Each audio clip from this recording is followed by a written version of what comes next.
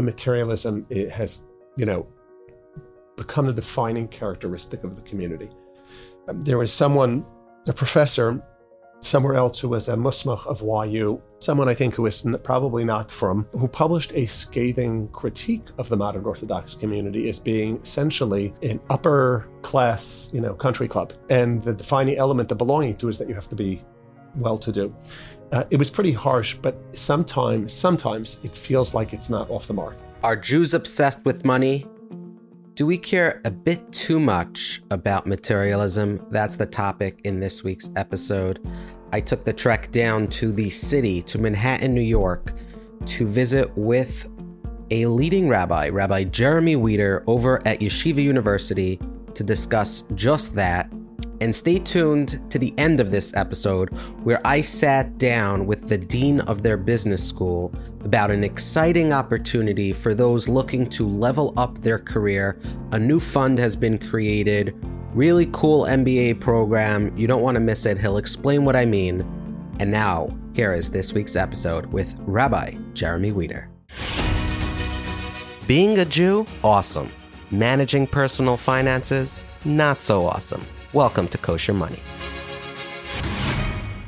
Welcome to another episode of Kosher Money. Privileged to have Rabbi Jeremy Wieder here with us at YU. I got lost on the way here. I went to, I think, East 85th Street. Clearly you come here often. Yeah, no, this is my first time at YU. It's a massive complex, and I feel like I need like a little bit of a drone tour to acquaint myself with this. Rabbi Wieder, thank you so much for joining us. And we've listened to quite a bit of your previous speeches, and particularly on the topics of finance. And it speaks to you, right? There's clearly a passion you have as it relates to finance. Why is that? And what can you share with us today? This issue of materialism and economics in our community is an existential issue for basically 99% of the community.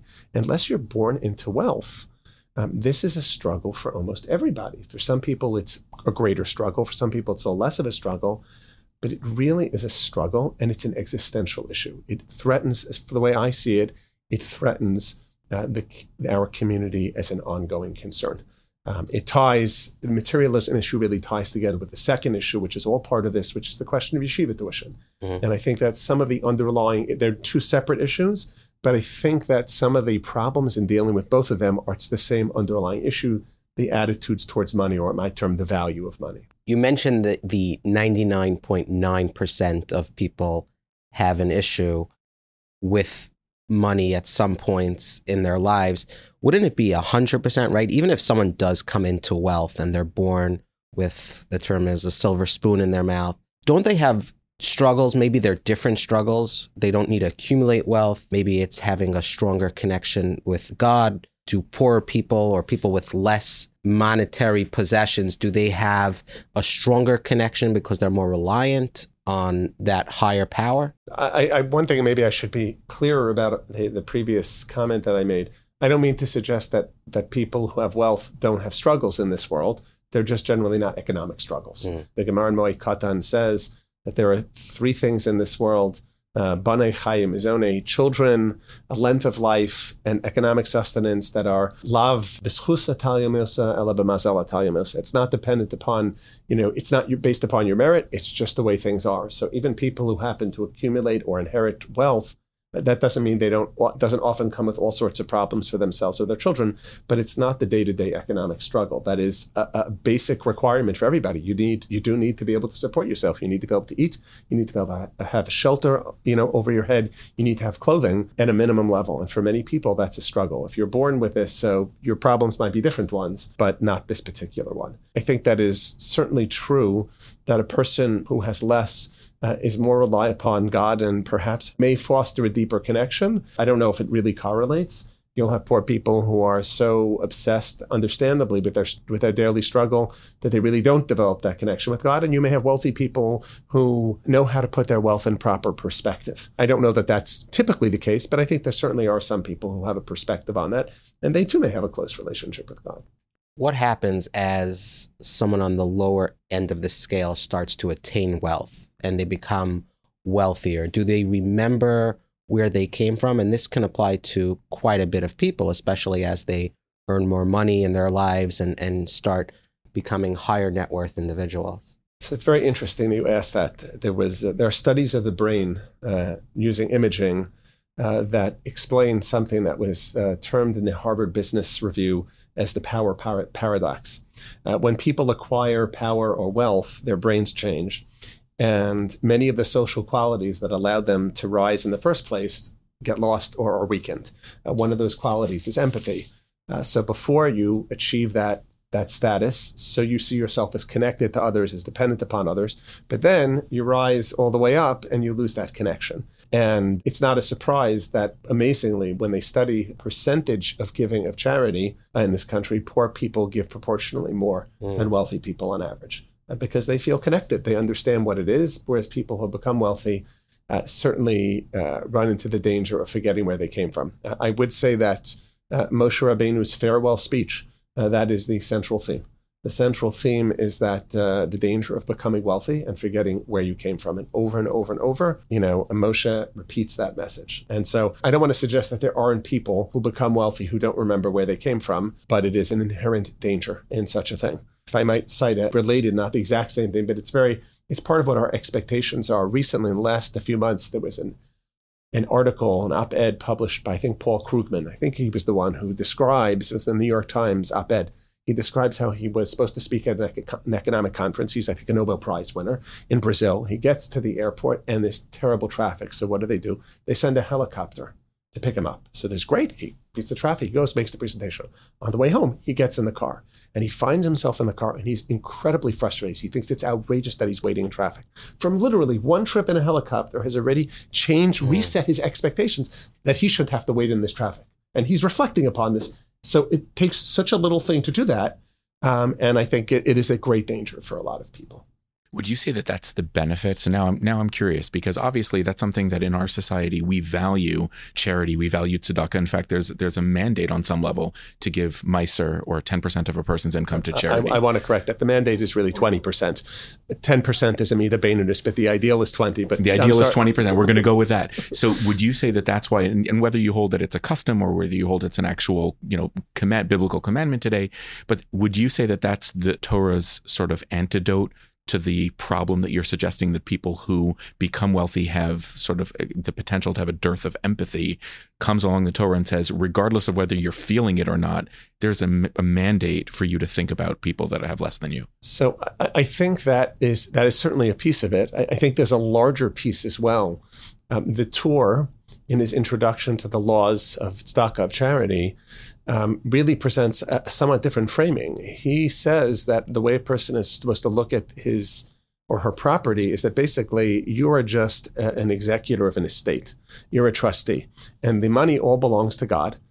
And he directs you to do this. He directs you to give this portion to the poor, and he allows you to use the rest of it. So you should be grateful that he allows you to use the rest of it. So I think you are correct that it certainly contributes. Having to give such a meaningful amount certainly should have the impact of impressing upon a person, of connecting to other people. But I think that there's even a further thing that Torah demands, which is really to look at your money as if really you're just a trustee.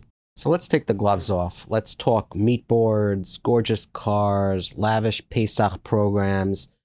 Do you, in your estimation, find that Orthodox Jews are overly obsessed with materialism? Is it not an Orthodox Jewish specific issue? Should we be more mindful about what society is doing and how we operate on another level? How do you look at the two side by side? First thing that I would say is that it's not a uniquely Orthodox or Jewish problem. I think there is a question of degree, which is typically proportional to the standards of a community. I can speak only personal experience with the modern Orthodox community. I think in many segments of the modern Orthodox community, materialism has, become the defining characteristic of the community. There was a professor somewhere else who was a musmach of YU, someone I think who is probably not from, who published a scathing critique of the modern Orthodox community as being essentially an upper class, country club. And the defining element of belonging to is that you have to be well-to-do. It was pretty harsh, but sometimes it feels like it's not off the mark. And I want to be clear, I know lots and lots of wonderful modern Orthodox Balabatim who are serious B'nai Torah, who this is not their obsession. But it seems like it has become more and more common. From what I am told, and I don't know if this is true, it's happening in the yeshiva world as well. My sense, though, is that it's a question of degree. The more money you have, the more materialistic. It keeps moving up. I think it's true for America as well. I think this is a case where the values of money of the broader Western society have penetrated the entire Orthodox community. There are some values conflicts that some parts of the community are at least better at identifying. That their values conflicts and push back much harder. But this is one that I think people are often blind to, that the ethos of materialism, that the American version of capitalism's ethos, or maybe the conservative version of capitalism, America's ethos, is not the same as that of Torah. So I think that the problem certainly has gotten much worse and continues to get worse. You talk about Pesach programs. A teacher of mine tells me about his father was a Rosh Hashiva here, Rabbi Michael Bernstein, and they used to go to the Catskills for Pesach. And I think the most interesting thing that you could tell me about that was that his father was makbid to drink the seltzer without the hashgacha, as opposed to a particular hashgacha that he thought so little of the rabbi who gave the hashgacha. That's about as exciting as it got. These were not fancy food. His mother was like the Rebbitzin here in YU, who was a mother to so many rabbis who passed through. His mother needed a break. They were going to someplace in the Catskills. And this was not being on a YU salary, as I think many in Avodas Kodesh could understand, and it was even truer back then. This could not have been a place that cost very much money. I think we'd probably term it today a dive, like something in the Catskills. And you went there because it was Hamish, because the people who were there, it wasn't probably an eat all you can fest. You didn't have headliners entertaining it. Probably many of the guests who went could have given the shiurim. They didn't need a fancy scholar in residence because they were Talmidei Chacham. They just needed a break. But today it seems like something, has gotten, something totally out of hand. I was once invited to a Pesach program. Someone was, called. My wife tried telling the person that my husband is probably not going to be interested. He said, I think he finally accepted that. He told my wife, every chashuv Rav has a program. Okay. And I think it's terrible. It's unfortunate. It's very unfortunate. It's been a pet peeve of mine when the ads do show up and there are those who come as, the mentalist and the rabbis and, like you said, the scholar in residence and the entertainer. And I would imagine most of them are getting free rides, but it's creating this peer pressure where the Rabbanim are supposed to be our leaders and people that we look up to, but it's creating this pressure to want to go, and most people cannot afford it. Zevi, what's the going rate of a family of six? I don't know for 7? all the hotels, but just one that we looked into, I think was $40,000 for 2 rooms. And this is 8 days, right? It's not like an 80-day program, right? Yeah, yeah, this is it's intense. So. I find that it's a little bit of mixed messaging. So I've observed in conversation that I cannot go to one of these programs as a rabbi because I have stated publicly from the floor of the Beis Medrash downstairs that when Rabbanim go, they are giving their teaching and they're headlining the program. They are giving a hechsher to it. I think it's very unfortunate. I understand that there are some Rabbanim and for whom their wives who work hard all year and they want a break. It's unfortunate, but I think that doing this basically gives the okay and says that this is an appropriate thing. And at least on a spiritual vein, I don't mean on the literal sense, I think it's giving hashgacha to chazer. Somebody pushes back. Let's say somebody would push back to you and say, look, I'm wealthy, not me personally, but somebody who is saying this. Mm-hmm. I'm wealthy. I give a lot of charity, give a lot of tzedakah, and I want to spend my money as is my prerogative on a fancy wedding, on a nice car, on a nice house. And it's not my responsibility to set a standard that other people should look at me and then, want to follow that or creating unrealistic standards. It's my prerogative and other people have their prerogative, which is to live within their means. Is that a kosher statement? Is that fair? So on the most technical level, once a person has given their chomesh, they are technically allowed to spend their money on dvarim hamutarim, things that are technically permissible if they wish. In terms of being in line with Torah values, I don't think that that's correct. There's a long history, not recently, but of sumptuary laws, which prohibited Jews from engaging in all kinds of behaviors when they made smachot, when they made weddings, celebrations, how many guests they could invite, which is for two reasons, at least. Number one is the impact upon the rest of the Jewish community, and number two, out of fear of inciting anti-Semitism. Now, in the United States, it might be a little bit less of an issue, although I think more than I would have thought a year ago. So we certainly have a notion that conspicuous consumption is deeply problematic on a communal level. But I think that it runs actually much deeper than that, even when it's not conspicuous consumption. There is a Gemara in Tainus, the Talmud there states, when the tzibur, when the community is sharui b'tzar, is suffering, is ensconced in pain, literally, a person shouldn't say, Eilech lebeisi, I'll go to my house, v'ochal v'eshta, and I'll eat and I'll drink, v'shalom alecha nafshi. Perfectly fine. And if he does that, the Gemara cites a verse from Yeshaya, which is like striking. Sason v'simcha harod bakar v'shachot son, achol b'char v'shaso yayin, achol v'shaso ki machar namus. Eat and drink, make merry, as we would say, because tomorrow we're going to die. The Gemara, and that's for average people. That's not even the biggest, most wicked people, the biggest Rishaim, according to the Gemara.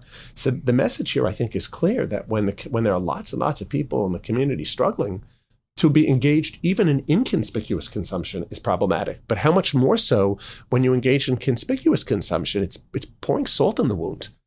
I would say that I was asked once the question, what would you say to people who, something similar to this, going on vacation? And my response was, look, I'll tell you what, go on vacation and enjoy whatever it is you want to do. You go to the fanciest ski slopes in Vail and drink, drink what's kosher out of fancy glasses, whatever it is, and take whatever your pictures, but share them with nobody who wasn't on the trip. Okay, at least that much. And I think what you realize is that there's not an insignificant piece of the consumption where part of the pleasure is showing everybody else. And that's deeply problematic. And I think that there's really a larger issue, which is tznius. The idea of, I don't know, there's not a good translation. I think tznius, privacy, is the best translation. And in our community, I think across the Frum community, there's a tendency to focus tznius on one topic, how women dress. And certainly how women dress and how men dress is a piece of that involves tznius. It involves other things as well. But tznius means not showing what you have, not showing off. It means keeping things private that should be private. Or a better way of saying it is that in the Torah's view, in Chazal's view, everything should be assumed to be private until there's a reason that it should be public. We read in last week's Parsha, the Gemara in Yoma says, Vayikra el Moshe, Vayidaber Hashem el Moshe me'omoed lemor. Why is that last word lemor there? It's superfluous. What do you need that for? The Gemara says that everything that you're told should be assumed that you're not allowed to repeat it until you're given permission to repeat it. Everything is bebal tomar ad sheyomer lecha lemor. And I think that reflects in general we'll call the default option, the setting that should be, is that I only share things that actually should be shared. So the idea, even if one could justify inconspicuous consumption, the idea that you're going to do things that is very much conspicuous that everybody sees is the quintessential violation of tznius, of privacy, of modesty. And it's one of the central values of Torah. So it's really hard to understand why it should be that it's appropriate to engage in certain kinds of consumption. We'll be right back to this week's episode, but first, a message from Infinity Land Services. You know them. They've been a sponsor for a while. They understand the complexities of the real estate market. If you're looking for a smooth closing, you're looking for Infinity Land Services. You're going to get personalized service. They have attention and detail to everything along the way, and they have a real commitment to excellence. And basically, their track record speaks for itself. Visit ilstitle.com. You'll see a recent list of their transactions, a lot of them very, very, very large. And if you're looking for stories and drama, do not go to ilstitle.com. But if you're looking for someone passionate and someone who can get the job done, they've been at this for over 2 decades. That's literally over 20 years. They are the ones for you. Mark Hershkowitz, super awesome team. They're nice people. They're to the point. They get it. Incredible team. ilstitle.com. Tell them your friends at Kosher Money sent you. You will be thankful. And now back to this week's episode. Children don't have that garden place, right? They're at recess, hey, you know where I'm going for Pesach? Or, hey, midwinter, my family's going here. And you can try to be all that private about it. And then your child comes home and says, hey, Chaim's going to Vail, Colorado for 5 days. Why aren't we? Everyone's going. And then you're like doing the math. You're like, everyone, like, yeah, literally every single kid in my class is going to Colorado for midwinter. Why aren't we?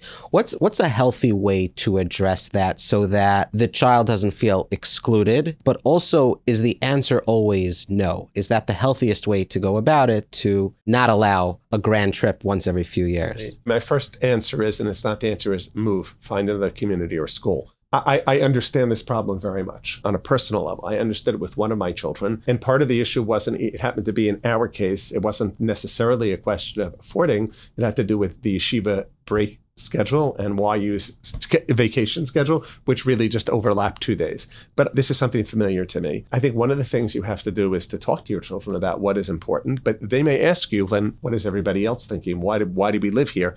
And that's a really, really tough issue. I don't know how to handle that. It's really hard. We are better at living as adults with a certain kind of dissonance. Children see the world, for better and worse, in more in black and white. And it is very hard for them. I don't think there's a good answer. You can't help what other children or other families are doing. Sometimes schools have to be sensitive. In this particular school that my children went to, a number of years earlier, friends of ours who had children slightly older told of the following kindergarten assignment. I guess they were trying to teach them math. So when they would go around the classes, how many rooms do you have in your house? And I'm thinking about that, and this school's located in a community which is a little bit more upscale than the community in which I live.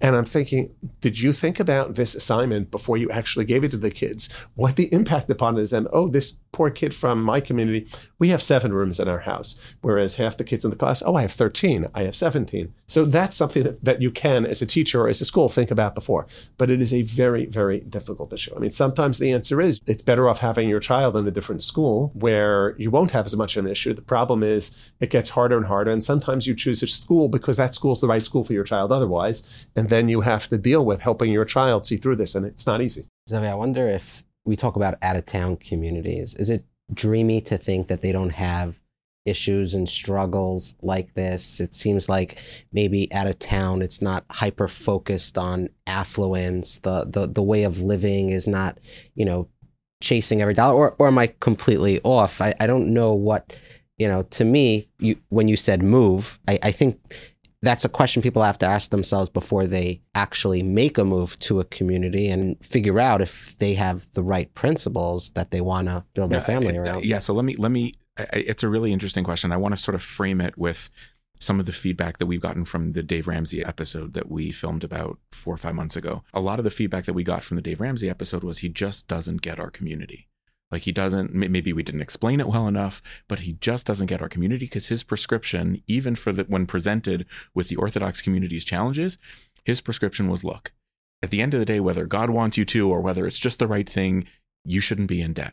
Now, if you're making $35,000 and you're not Jewish, maybe that means eating rice and beans every night until you can afford to do more. But if you're an Orthodox Jewish person and you want to live in the tri-state area, you want to live in the 5 towns in Teaneck and Long Island, and it means going into debt or spending money that you don't have, don't do it. Move somewhere else. Where? I don't know. How much is it going to cost? Figure it out. Do whatever you need to do to stay out of debt, period, full stop, whatever that means for your particular lifestyle. And a lot of the pushback we got was like, I don't know that we can do that. I don't know. Maybe I want to live in Teaneck. Maybe I want to live in Lakewood. Maybe I want to live in the 5 towns. I don't know that I can push myself to do that. Is it reasonable to ask an Orthodox Jewish family to assume that sort of mindset and just do it? Yes and no. I think it's one of the things about him, he's an evangelical. If you're an evangelical, there are lots and lots of places in this country that you can live which are less expensive. Being an Orthodox Jew, there are a limited number of options. Everybody needs community, except for there are Christians all over the place. There aren't Orthodox Jews all over the place. It is true. There are communities out of town. I should put that in quotes, out of town. From our perspective on the East Coast, many on the East Coast think that's called flyover country. But there are non-tri-state area communities. And again, the modern Orthodox communities especially tend to be very expensive, whether you're talking about Silver Spring or Lower Merion or parts of Miami or LA.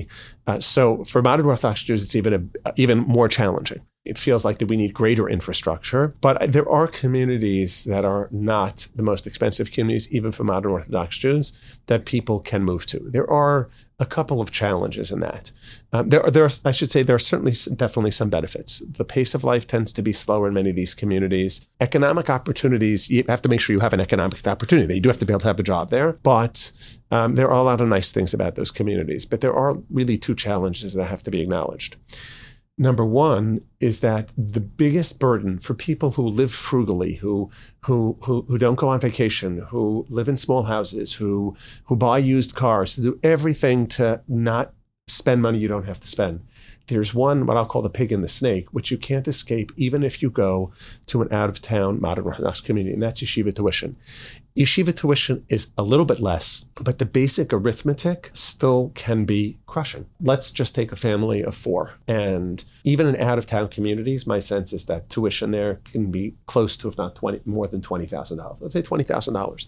That means that in order to send 4 kids to yeshiva day school, you have to earn $120,000 pre-tax just to pay yeshiva tuition. Now add whatever other expenses are in there. And kosher food out of town might be sometimes more expensive than some of the places, if you live in Teaneck, if you go up to Muncie, you can probably save some money on the food that you're buying. So if you live in, Cleveland, Ohio, your choices are more limited. So that which is the biggest issue, right? If you didn't have to pay yeshiva tuition and you wanted to live in the Bergen County Jewish community, there are less expensive communities. You don't have to live in Teaneck. You could live in Fairlawn. I suspect, as I say this, Fairlawn's probably getting more expensive too, but it's probably still a number of years behind. You can buy a small house. You can find something that is certainly considerably less expensive than what most people are or think that they have to buy. But the yeshiva tuition piece you can't get away from. And it's worse in the tri-state area, right? If you live in Bergen County, I'm not talking about sending to some of the New York City yeshivas, which are astronomical, but even in Bergen County, assume that you're going to pay $25,000 a child. So that our number has now been bumped up to 150 from the 120 that I've given you. And you just think about what single jobs pay that kind of money. They're a fairly limited number, and that's before you pay for everything else. And so even if both of you are working, it's very challenging. The other piece, which I think is challenging, is people do want to be close to family. We live in an American society in particular, and I think it's true of the Western world. We've moved towards the nuclear family away from the broader family. I think that mostly has been a negative. Again, there may be places in Brooklyn where people are close to family, but it has been marked by a tendency that you live in the home, children live with their parents, and maybe there's an elderly parent there, but that's about it, as opposed to more, I'll call it a clan-like structure, for lack of a better term. I don't think that's actually good for anybody, but it is the reality we face. But it's one thing, if you live in Teaneck and your parents live in Riverdale or the like. It's another when you're living in Cleveland and they're living in Riverdale. And that's more challenging for so many reasons. So I think he's correct in a sense that at a certain point, it's not a choice. You need to choose a place that is more affordable. But I would question in some cases how much more affordable it is. Right. I mean, I would push back on that just a little bit. We were in Florida recently, and Florida, as we're recording this at the end of March in 2023, the state of Florida has just passed a law providing $8,000 per family, per kid in private schools. And we actually met with a modern Orthodox school in, I think it was the Boca area. And they said that out of their entire parent body, there were 5 parents that applied for a tuition scholarship post this reduction, meaning that this was going to, I wouldn't say solve the problem, but it was certainly going to make a difference. And so I guess I would push back and just say, if somebody really wants to find a solution, if Dave Ramsey were sitting across there, even understanding the Orthodox community, I think he would say, look, now again, the family piece, you're right. There's nothing to say to that. If family takes priority, then family takes priority. But I do wonder if there's not more that could be done for people to push themselves to find a way to make it work. I can't argue with that. I think that the choices there are limited. One of the things that remains to be seen, and an issue that you and I discussed a little bit, which is the question of government aid for yeshivas. I have 2 primary objections to government funding that are principled ones. I have a lot of smaller concerns, one which I'll mention, but 2 primary issues. Number one is that taking funding from the government for our yeshivas ultimately may mean having strings attached to that money. So we see these fights going on right now in the public schools. This is the big fight against, I'm not taking any particular position or trying to start against the wokeism. But it's fair to say that there are a lot of public schools that are teaching views about gender and gender issues that are diametrically opposed to Torah views and values. And if you take government money, I could almost be certain in New York and New Jersey at a certain point, if a lot of money would be coming into the schools, they would demand that the social studies curriculum teach these things. And you have two choices. You can either teach them, which is so deeply problematic, or you cannot, in which case you'll be stealing from the government. And neither is an acceptable solution. The money comes with strings attached. The second issue, and this is for sure true in the modern Orthodox community, maybe it's different in the yeshiva community, because the modern Orthodox community is one of the wealthiest ethnic communities in this country. So maybe it's different. But I feel that certainly in the case of the modern Orthodox community, it's taking from those who have far less for those who already have plenty. And what I mean by that is the following. Government money is not a limitless pool. Lots of the people who are opposed to raising their taxes are very happy to push for vouchers and things like that. But at a certain point, the pool of money is limited, which means if it's being taken for private schools of any kind, it's coming out of the public schools. Now, money doesn't solve all problems in the public schools. Mark Zuckerberg discovered that in Newark. The problems there are not just money, also to use something that is a dirty word in certain circles, there are issues of culture of poverty, which have to be addressed. But if you don't have money, you got to have a very hard time addressing that as well. And therefore, I will speak for the modern Orthodox community. We are such a wealthy community. The money is not evenly distributed. We can afford to pay for our schools and not be taking it out of the public pot where the money is needed much more. Even if we're paying our property taxes and we don't get a penny out of the public school system, which is ostensibly what it's geared for, and even if, so part two, and even if the local state, the local government or the local city is giving $750 million for a football stadium, don't we rank somewhere there? There are a couple of things to say about that. So as taxpayers, when they're spending $750 million on a sports stadium, we should all be fighting against that. Now, one avla doesn't justify another one. Okay. I want to also point out really two things. Firstly, and again, I can speak to my community only. People complain about that, except for I will tell you that in the Orthodox community, let's say in a place like Teaneck, and I assume this is true elsewhere also, the kids who are most difficult to educate because they are struggling with all sorts of issues, developmental disabilities, emotional, more and more psychological emotions who cannot be accommodated or aren't being accommodated in yeshiva day schools, they wind up in the public school system and often placed out of district.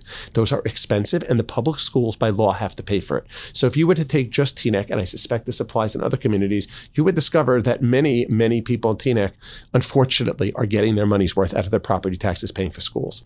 And number two, just really the larger point. I have the sense sometimes that this part of the conversation is that we have no responsibility to the rest of society. We want our own money to go for our own schools, let their money go for their schools. That's not the idea of public education. Very often people who want to defend the public, and I'm not saying that the public schools always spend their money perfectly, but if you want to make sure that there's a public accounting, do that. I think that's very important. But at the same time, people who are defending the public schools, they like to remind us that, it's good for your property values, that you have good public schools.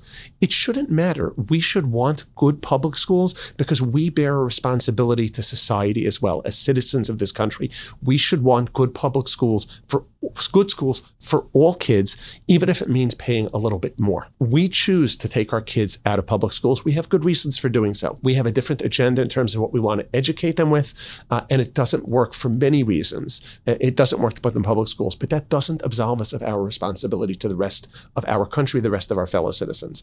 So if we had no money, and again, I won't speak to the right-wing community because I don't live there and I don't know its realities, although they might be the same. In my community, there is plenty of money. I suspect that there are probably 10 families, I don't have any specific in mind or know the exact, who could probably pay for all of yeshivas and barely flinch. Maybe I'm exaggerating a little bit. Maybe you need 25 families. And so the idea that we should be turning to for government funding leaves me very uncomfortable. There's a separate issue, which I'll speak only to the non-Orthodox community, that I am convinced that if you gave us $8,000 for our schools, it would be a help for a very short amount of time, but then it would just be a reason that we could spend on more things. That wouldn't reduce tuition. That would would just be, we have more money to spend on other things. We have a problem, and this is a larger attitudinal problem that this debate was discussed a number of years ago. Should we have Chevrolet schools and Cadillac schools? And my feeling is that we should have Chevy schools. That's what our school should be. We should not be creating these edifices. It's bad chinuch for everybody, and it's bad for our community. We should have solid education. We don't need all the bells and whistles that are part of it. A quick break from this week's episode. We have Shmuel Shayowitz, you guessed it, of Approved Funding.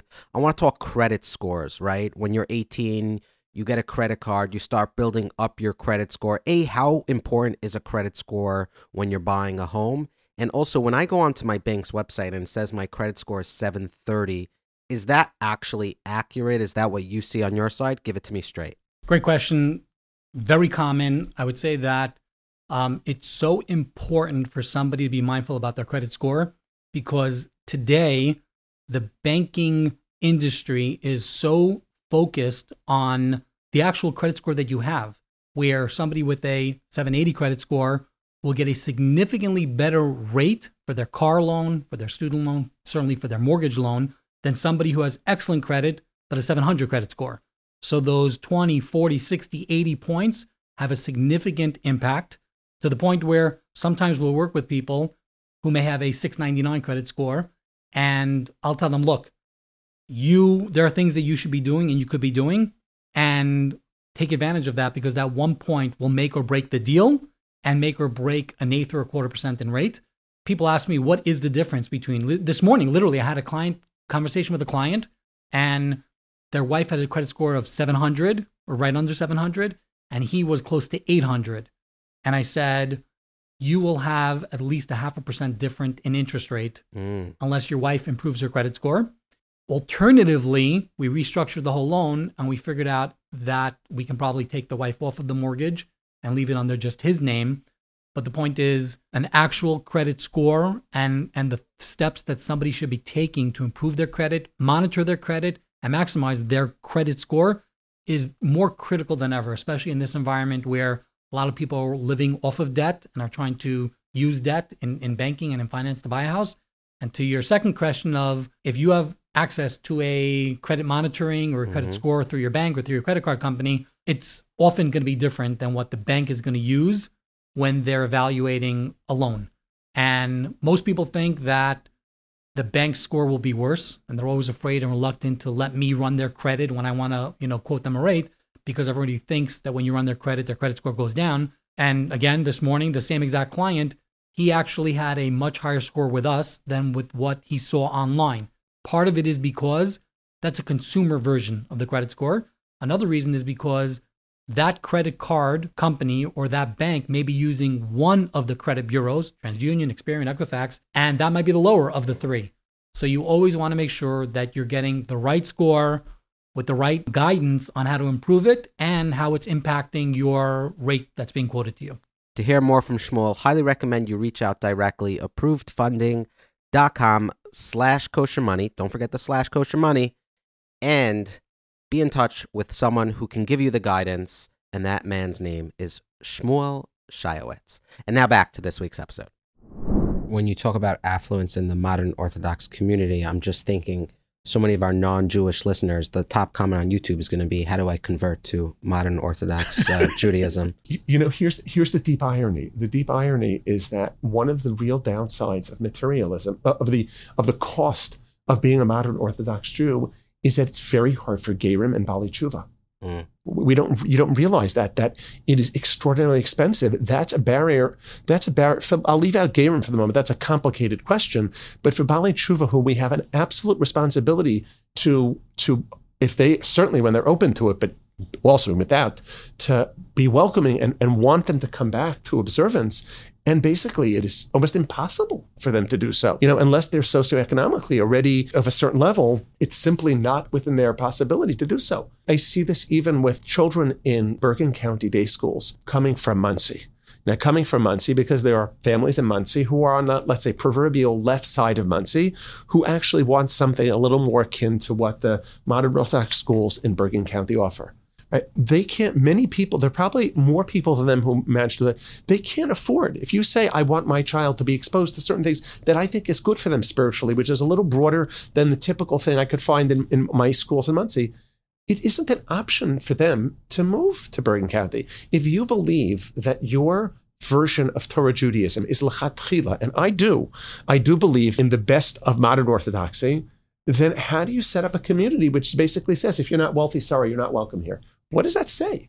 It's not to say everyone in modern Orthodoxy is wealthy, right? There are tons of people who are struggling. Let's not fool ourselves. You can talk to people on, yeshiva day school committees. I have a very close friend who's been one of the big people who's done a lot of work in this area. And I would say that he'll tell you that their committee, when they make decisions, they are engaged in what we call dinei nefashos. These are like capital cases in court. This is not dinei mamanos. It's not civil cases. He can tell you of the stories of people who come year after year, families struggling, and 1 year they don't come back. They don't come back because the family has broken apart because of stress. And it's not one family, it's not two families. As in America in general, it's true even within the modern Orthodox community. The wealth is not evenly distributed. There are lots of families in the modern Orthodox community who are barely making it. And it's not because they go on Pesach programs. They're not going on Pesach programs. Yes, you hear the occasional story of someone who comes to the yeshiva tuition committee where the grandparents are paying to go to Pesach program. So, why should they do that? Or the person who turns in their own tax returns and the committee asks them, well, you're filing separately, where's your wife's tax return? And they say, oh, that's discretionary spending.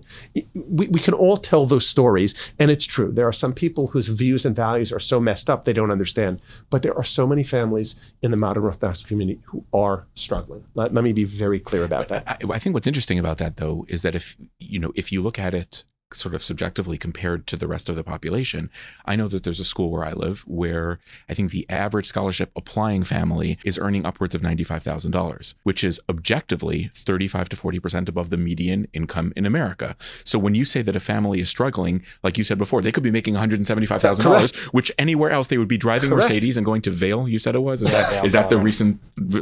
Sorry, I don't. He wants to know. That's right. I need to know. I saw it on Instagram. I don't know what that is. Right, correct. Right. So it's when you say struggling, let's just put it in perspective. Struggling is that absolutely. In other words, you could be living in Bergen County. If you want to send 4 kids to yeshiva day school, if you make $300,000, if you're really frugal, and if you were lucky when you bought your house, you can probably handle it. That's insane. That's absolutely insane. $300,000, in the state of New Jersey does not put you in the top 1% of earners, but it probably puts you in the top 5% of earners. Right? And it is insane that families like that are struggling. But these, and not all families are making, let's not make no mistake, lots of families are not making $300,000 or near $300,000. So I wanted to just, something that you said before, which is just a terrible sort of thing to hear, which is the breakup of families because of the financial stress. And you were telling you and I were discussing before about what you saw, like the pursuit where people are really pushing themselves, people depending on which profession they're in, that are pushing themselves extremely hard to be able to try to earn enough money, not to live ostentatiously, but just to make it.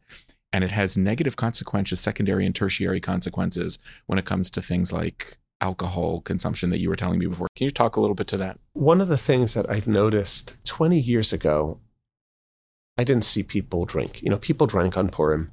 Simchas Torah, was somehow Purim also. But pre-Shabbos Ruach, as it might be termed, was not a thing. You didn't see people drinking really meaningful alcohol, and especially the hard alcohol. The people I know of a certain age, I happen not really to drink at all, maybe wine for Kiddush. But the people I know who drink, they drink wine. They drink wine in moderation. They see it, true or not true, as having health benefits.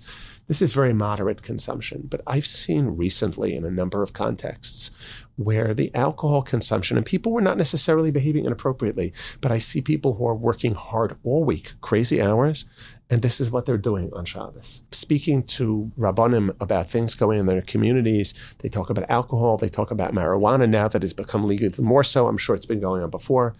What I see is people are self-medicating. They're dealing with overwhelming anxiety. They're dealing with emptiness in their lives.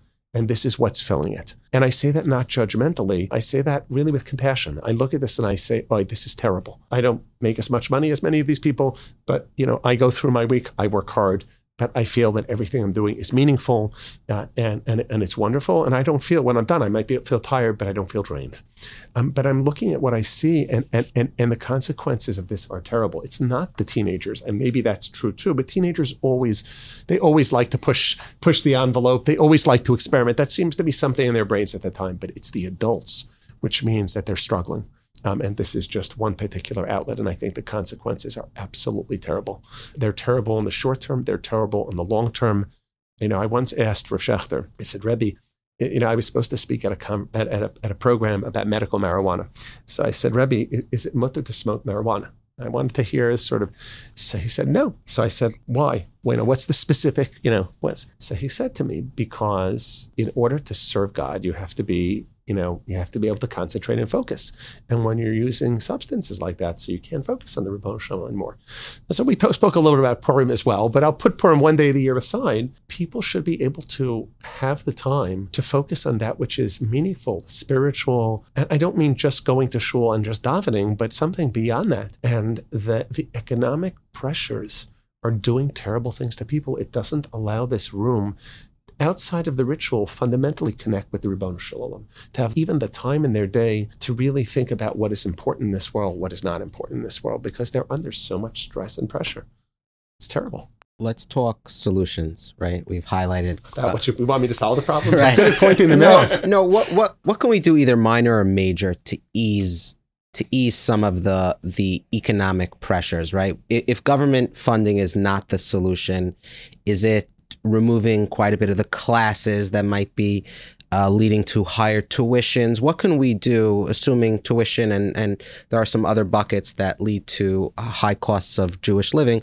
What can we do that we, whether as a community, as an individual, what can we do that we can look back in 3-5 years and say, okay, we eased up some of that pressure for so many people? It's unfair to me. It's a little hard.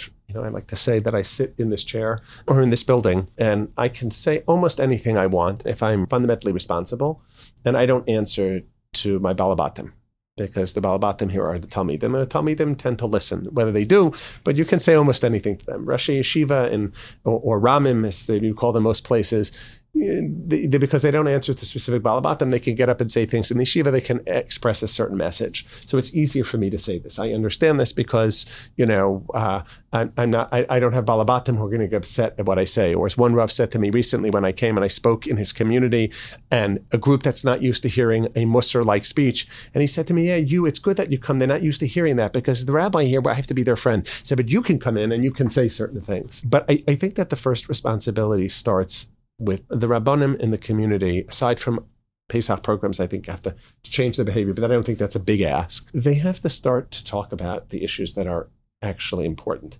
It feels to me that in every political stripe, all the issues that are focused on are everything but the most important one, which is, what is the Torah's view of an economically just society? And then how do you get there? There's a Gemara in Ksubos where the Gemara Abaye says that it used to be when he saw a Tzuvim Rabbanan, a rabbinical scholar in a community who was well liked by the people of the city, he thought it was because he was such a tzaddik. His deeds were so wonderful. But then he later realized it's because he didn't give them musar. That's why the Lamuchach Lobimil Lishmai, he didn't rebuke them over their behavior. That's why they liked him. The Rabbanim have to start to talk about these issues. I think that there are many, many different pieces to this equation. Firstly, nobody that I know teaches the laws of tzedakah. There are hilchos tzedakah. And I'd like to note to my students that the laws of tzedakah are not in Choshen Mishpat. They're not in the section of Shulchan Aruch that deals with civil law, because nobody would listen if they were there. Instead, they're in Yoreh De'ah. They're in the section of Shulchan Aruch that deals with kosher food, about Taras HaMishpacha, family purity laws, all the what we call Isser V'Heter, because that's how we should think about the laws of tzedakah. I don't think we actually teach it the same way we teach the laws of Shabbos and the laws of Kashrus. That's one thing. I think that from an educational perspective, we need to teach that to our children and they're young in their schools. We need to teach them to our balabatim. It really has to be a priority. That's number one. Number two, I think that we do have to, and this is probably not the time now to really talk about, I don't think there's enough time to talk about what was the Torah's vision of an economically just society. We live in a very different world. We don't live in an agricultural society anymore. We live in a capital society, but we do need to think about the mitzvahs, the laws of Yovel, and Shemitas Ksafim and the laws of Ribis, the laws of prohibited of usury and of loans dissolving in the Shemitah year. We need to think about what that means for our society, our community. I will leave only one point. I'll leave 2 points on this. The Torah believes in capitalism. It believes in private property. It does believe in heavily regulated capitalism. And it's the regulations that we have that I just mentioned seem to be aimed, the obvious aim is at preventing extreme distributions of wealth and poverty. That's the effect of all the lands going back in the Yovel year. That in a society in which the primary source of wealth was land, that's the effect. That's the outcome of such a laws. I'm not telling you the Jewish people actually ever observed it properly, but at least what God's vision has laid out for us is, and however you get to that, I'm not the expert, but that at least is supposed to be the aim. In terms of the specifics in our community, I think that we should have Chevrolet schools, not Cadillac schools. I wouldn't sacrifice mostly in the education, but in all the bells and whistles, I would. We have to consider the stresses upon our students. There are lots of issues to be addressed, but I think that they could be. And that means that the parents have to understand that you don't want to look at Cadillac schools, and it doesn't matter if you can afford it. I think that's a piece. I think people do need to consume less, especially if you have less. You have to accept what's important in life and what's not important. But I think the larger issue, because you can do all of that, is that paying for private school in this country mostly is a luxury that the wealthy can afford. It's not that our yeshivas, even in the modern Orthodox world, it's not that they waste so much money. If you compare what they spend to what the public schools spend, they might spend less money. And they're giving certain pieces, they're giving more of an education, other things they don't have, which maybe we can do without. Maybe the $750 million sports stadium, we certainly don't need. Although it seems in some places, it seems to be we're getting there. At the end of the day, it's not an affordable model. The way I pay, if I send my children to the public school, the way I pay their tuition is I pay real estate taxes every year over the course of my entire life. I'm 50, 60 years living in Teaneck. So if $12,000 a year of my tax bill goes to the schools, that's very reasonable. If I told every Frum family, you pay $15,000 a year into the yeshiva fund every year, and you're going to live here for 50 years, and even if you make aliyah, you still have to pay it, then it would probably solve the tuition crisis in the modern Orthodox community. Now, the problem, of course, and that's a great model, the only problem is enforcing it. And that stems from a different issue, a different values crisis, which is America is a very individualistic society. That is not the Torah's view. Western Europe, for all of its many problems, has a more communitarian orientation. America is the Wild West. It's the rugged individual. That is not a Torah value whatsoever. We are very much communitarian. Even though we're capitalist, we are very communitarian. So this would be the ideal way for me. And its advantage, if people would stick to it, is that nobody would have outsized influence in the schools because some people couldn't afford it even at that. That's where you raise a little extra money. But basically, it would be like the machzis hashekel. It's a little more than a machzis hashekel, but nonetheless, if you told people you only need to earn $15,000 more than everybody else to be a modern Orthodox Jew, because that $15,000 would be tax deductible, I think 98% of the community would sign on the dotted line. Of course, the people who paid already would complain, but that's also part of being communitarian, not individualistic. The other model, which is probably the more realistic one, but has downsides, and this requires Rabbanim really fighting hard, is the people in the community who really can afford to fund the schools have to step up in conjunction with the schools tightening their belts a little bit, but it's the responsibility of those who have to pay, to take care of it. That is the Torah's perspective. That's what the medieval Kehillah was. I mean, their schools were a lot less expensive, but tzedakah in the Gemara Bava Basra and in Shulchan Aruch fundamentally is enforced taxation. That's the way it's done. The kupa, the tamchoy, there wasn't a choice. The Gabbai tzedakah had the power to assess and to force, and that's the way it was. We don't have that communal taxing power, but it's up to the people who have a lot of money to step up and create the schools and fund the schools. They don't have to create them for the community because those are the only two alternatives to, government funding. We might disagree on it. It might help some in some places, less in other places, but waiting for that, every day it's destroying lives. There are people who are suffering enormous pain, and we can't wait for that. Maybe you want to pursue all fronts, but we have the money. I suspect even in the yeshivish community, it might be even more lopsided. We have the money to pay for our yeshivas, and so that families do not stress. There are all sorts of ways of having some tuition purely on a sliding scale, but I'm not even sure I love that idea.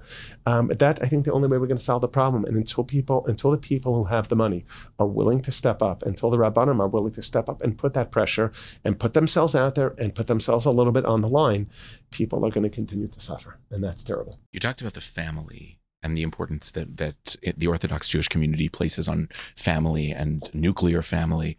So, one of the things that's just very interesting is that, in the ksuba, in the marriage contract between a husband and a wife, a husband basically signs up to say, Ana aflach, I will support you, ve'ezon ve'oker ve'farnes, and I will do everything in my power to support you and to take care of you. For better or for worse, I think at this point, and this is true, I think in America as well as in the Orthodox community, we've now come to the point where the husband and wife working is almost not a choice. And we're not even talking about the kollel system where the wife works and the husband learns and earns much less. We're talking about just in general, if, to try to reach the $300,000, $400,000, levels that you were talking about, there aren't that many jobs that are paying $300,000, $400,000. And so now there are families where the husband and the wife are working full-time, intense professions to try to live. And I would imagine that has knock-on effects on Shalom Bayis, on the relationship between husband and wife, on raising children, on how many children to have, with family planning, which is almost something which is like a taboo issue. We don't want to talk about it. Maybe it's happening, maybe it's not. Nobody answers these surveys. What are you seeing, and what practical advice would you give to as young couples are trying to sort of think through this? I would say it varies from community to community. I don't get many of these questions. What I'm pretty sure is that people, firstly, they say, and I can only speak to the non-Orthodox community, that one of the most effective forms of birth control is yeshiva tuition. And it's sad. There are lots of reasons why a family might decide not to have more children. It shouldn't be, it shouldn't be because of yeshiva tuition. And that's actually a tragedy. I think what most people are doing is they're either making the decision on their own and they're not talking to anybody, or they know which rabbi to call. That's what I call the law of natural selection of poskim. I think Rav Lichtenstein, Zichron al-Racha, once quoted a very big Talmud Chacham in Eretz Yisrael who said that classically major poskim were not machmirim because people would just stop asking them their shilas. So I call it the law of natural selection of poskim. And that's what happens. And I'm not being critical of anybody in this. I'm just describing what I think is happening. And I think that's terrible. I think it's terrible for raising children. Ironically, I think, I may be wrong, when children are very little, they actually need their parents less. But when the children get a little older, especially teenagers, as much as they don't want it, they very much need their parents. They need the availability of their parents. It's not good for couples either. The reality is that contrary to this myth of 1950s America, where the husband goes to work and the wife maintains the house, despite what you said from the ksuba, the norm was that men and women work. The difference is that work was much closer to home, if not at home, right? You read Eishes Chayil, yes, that she is outstanding, but when you talk about the husband supports his wife, yes, but she's obligated to produce Masa Yadayim, except for when she's nursing and pregnant, it's reduced. So the assumption always was that men and women work. That was a basic survival, but children also did some of the work. It was a different world, but the norm always has been people working, and just not this kind of, nobody's work was, look, when the sun set, everybody went to sleep. That's the way it was. There was no, before artificial lighting, right? It wasn't like in this day where people can go to their law firm or their hedge fund or whatever they go to on Wall Street and work, and they leave for work at 6 o'clock in the morning and they come back at 11:30 at night if they're lucky, right? That just wasn't a reality of the ancient world. They weren't sleep deprived because there was nothing to do at night. They were much, in that sense, they were much healthier. And if you're around your children all the time, today, I think, unfortunately, children are more often raised, aside from social media, but even before social media, they're raised by their peers. And that's actually not a good thing. Peers play an important role, but children are raised by their parents much less than they should be. But, our world has changed, and that's not a good thing. But when two parents are working crazy careers, it's terrible. It's terrible for them. It's terrible for their children. And that's aside from questioning whether, in many cases, what they're doing is fulfilling. So many of you have donated to Kollel Chabad. They're helping Israel's poorest people get by with food and other ways to support them. Please help support Kollel Chabad. They're a nonprofit.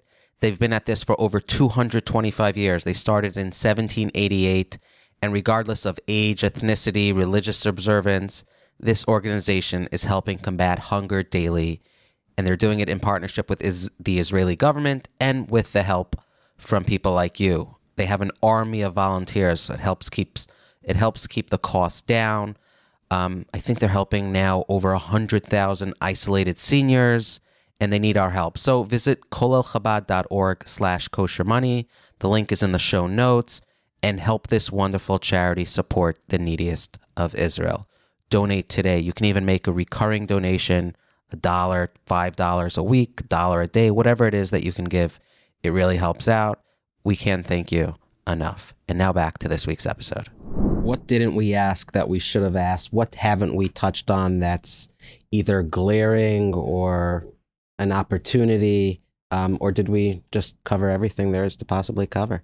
Well, I'm sure the answer is we have not covered everything there's possibly covered. And I suppose if we all had the time, we could be here till midnight tonight. I think one issue, which is, I think, a very controversial issue, but I think I will touch upon it anyway, is that one of the downsides, again, I think it's true not only in the modern Orthodox community, of these economic pressures, and I'll say the materialism, not just the pressures, is that there are a lot of professions that from Jews have moved into, and it's not exclusive. I'm not suggesting it's only Jews are doing this. Everybody's doing it, but maybe when you read the newspapers, you read a little bit too much. There are a lot of areas that Jews are involved in because it makes a lot of money and are not necessarily what I would call osek b'yishuvo shel olam. Things that are not productive for society, things that have very little social utility. One of my lines that I've used, and it's probably not my line, is that in our society, with some exceptions, there tends to be an inverse relationship between the remuneration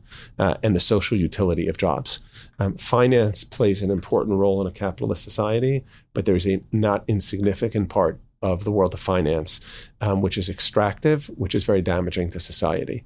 I have talked to people in the world of finance. Some people might want to push back on this, but I've spoken to people in high-powered positions who, when asked what is the social utility of hedge funds, shrug their shoulders because nobody can give an answer to that particular question. Even when you go into the world of business, one particular area where there's a lot, again, I'm not saying it's exclusively, a lot of Jewish money is in nursing homes, and you read far too many stories in the newspapers about it. I know wise people who like to say it's not clear how much of a profit you could turn in the nursing home business if you were actually doing things properly.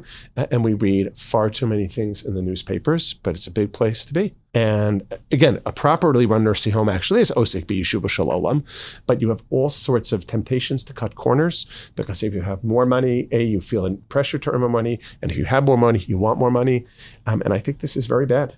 Even go to something that's not new, the field of law. In the field of law, there's some wonderful things in the field of law to be done. They tend to pay very little. The kinds of things that pay a lot tend to be, talk to the people working it. Now, I don't think they're going to tell you that's that much social utility in what they do. And that's bad for society, although arguably if they don't do it, somebody else might do it. So you'll say, okay, what's the difference? But it's bad for you as a human being. I can't imagine being in a job that if you thought about it and you perceived that this is really a bad business to be in, and you work for there 6 days a week, I don't know what it would feel like coming home on the seventh day. How fulfilled would you feel? I think there are lots of people who work in all sorts of different areas who do things that are meaningful. Meaningful in the world of capitalism, people who run small businesses, people who create jobs for people, I think are wonderful things. It doesn't have to be, it's not about learning, it's not about being intellectual, but they do meaningful things aside from the standard professions. But the most lucrative things, the way our society has constructed itself, tend to be things that are not so productive, that don't have such social utility. And it's bad for the community, it's bad for the world, and it's bad for the individuals who have to do that. Ellie, I think we just lost our Goldman Sachs sponsorship. What do you think? No, I mean, I'm kidding. You got to say it, and Goldman Sachs has yet to sponsor, but we're available, so call us.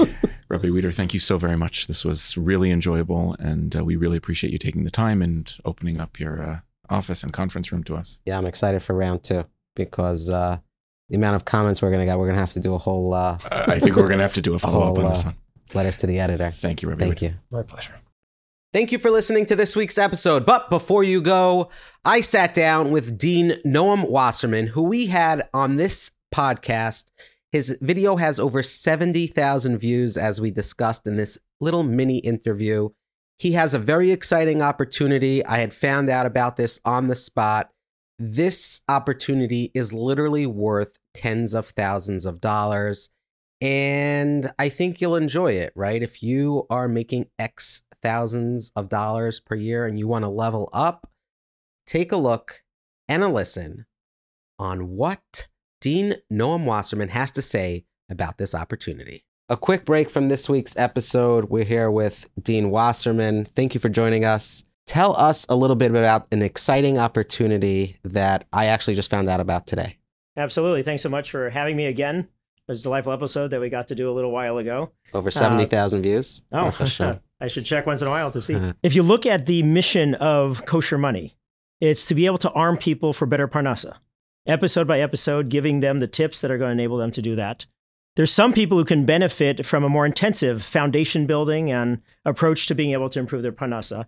And that's something now at Yeshiva University, where I'm the dean of the business school, that we have a real opportunity for a whole bunch of people from the yeshiva world to be able to bolster their parnasa prospects.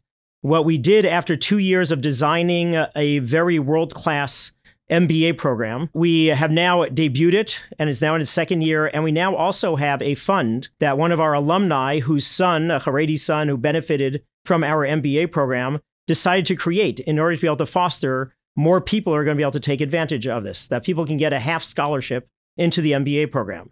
It is foundation building skills. It is market ready skills. It is building on the real strengths, the world-class strengths of Yeshiva University when it comes to entrepreneurship, when it comes to finance, when it comes to marketing, and all of the other things that really build a world-class business person. And so people can now come, instead of having to come physically to Washington Heights to be able to take these classes, they can come online to this very sophisticated designed program that enables them to do it at the speed that they want, to be able to do it starting when they want. There are 3 different starts during the year. They can do it intensively in a year and a quarter, or they can spread it out over 3 years. They can speed it up and slow it down in the middle, while being able to build this major foundation for being able to have the parnasa prospects and be able to change the trajectory of being able to provide for their family, and being able to have the excellence academically at YU, but also the Torah values that are infused into the program and are very consistent within it. Who's the right person for this scholarship? What age are we talking about? What financial bucket? There's so many different people, ages, teenagers, 20s, 30s, 40s, you name it. Who's the right fit? Who are we talking to? First off, in terms of age, it's unlimited. The key thing is that we want people who have gotten a little bit of work experience, so they'll be able to contribute to the program and gain from it because they have some real-world experience. Otherwise, if there is a financial need, people can then apply to be able to get that fund. They can apply first for admission to the program, indicate when they're applying for that they would like to be able to see if they can qualify financially for this half scholarship. And then the application process is pretty well honed by now. Right now, we have 5 people who have taken advantage of it, who have been able to benefit from it. 3 of them are doing it from Eretz Yisrael.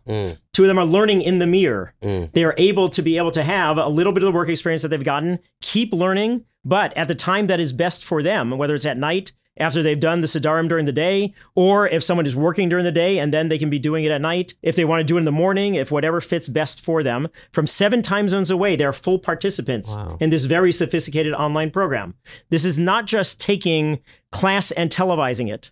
We invested for those 2 years in using the full range of tools that enable us to have people do role plays online so that they would be able to practice difficult conversations, for them to be able to negotiation exercises, for them to be able to have very sophisticated discussions, that they can be able to analyze a business case and things like that. And so anyone who is going to be able to benefit from taking a little bit of time to be able to invest in themselves, build their foundation for life, be able to engage really in the true chinuch. If you think about the first time that chinuch appears in the Torah, it's when Avraham is talking about Vayarchet Chanichav. Rashi talks about what does that mean there, and what does it mean in general for chinuch? To invest in someone developing a role that they're going to play in life, being able to build that foundation for the decades of life. And so this program is a great fit for anyone who wants to be able to step back and say, by intensely being able to develop things beyond listening to the great episode after episode of Kosher Money, let me focus on being able to build these skills, and then I'll be able to do a real role in the world, a real task that will be able to enable the parnasa for my family. Where can one learn more about this if they want to apply? So they can, if they want, either hop on the web. They can just do a search for Yeshiva University and the MBA program, or email me directly, noam@yu.edu, and I will put you in contact with the executive director of our graduate programs. Spectacular. Thank you so much for listening to another incredible episode of Kosher Money. I'm your host, Eli Langer. We are on the Living L'Chaim Network. So if you're listening on Spotify, Apple Podcasts, head over to YouTube, search Living L'Chaim, subscribe there. We have a lot of awesome videos, a lot of awesome podcasts, and our episodes are now being featured in the Mishpacha magazine. So visit mishpacha.com or pick up a fresh magazine weekly for more on kosher money. A lot of great content in there. Thank you to our friends at Living Smarter Jewish, livingsmarterjewish.org. If you need a financial coach, an advisor, someone who can give you direction, you don't have the resources, tap into Zevi and his team over at the OU's Living Smarter Jewish. You will thank me later, probably sooner rather than later. Thank you to our friends at Approved Funding, Kolel Chabad, and Infinity Land Services. We couldn't do this without you, and I highly recommend you guys take advantage of the YU's new fund for their scholarship. Really excited about that. More info in the show notes. Reach out to Dean Noam Wasserman. Well, that's it for this week's episode. If you have feedback, visit livinglechaim.com. You can give us feedback on guest suggestions. You can give us feedback on things you want to hear, topics. If you want us to wear a different color shirt, we're open to everything. We are very appreciative that you've taken the time to listen. You support us. Your feedback has been incredible. We're just getting warmed up. Until next time, keep your money kosher. I'm Eli Langer, and I will see you then. Living L'chaim.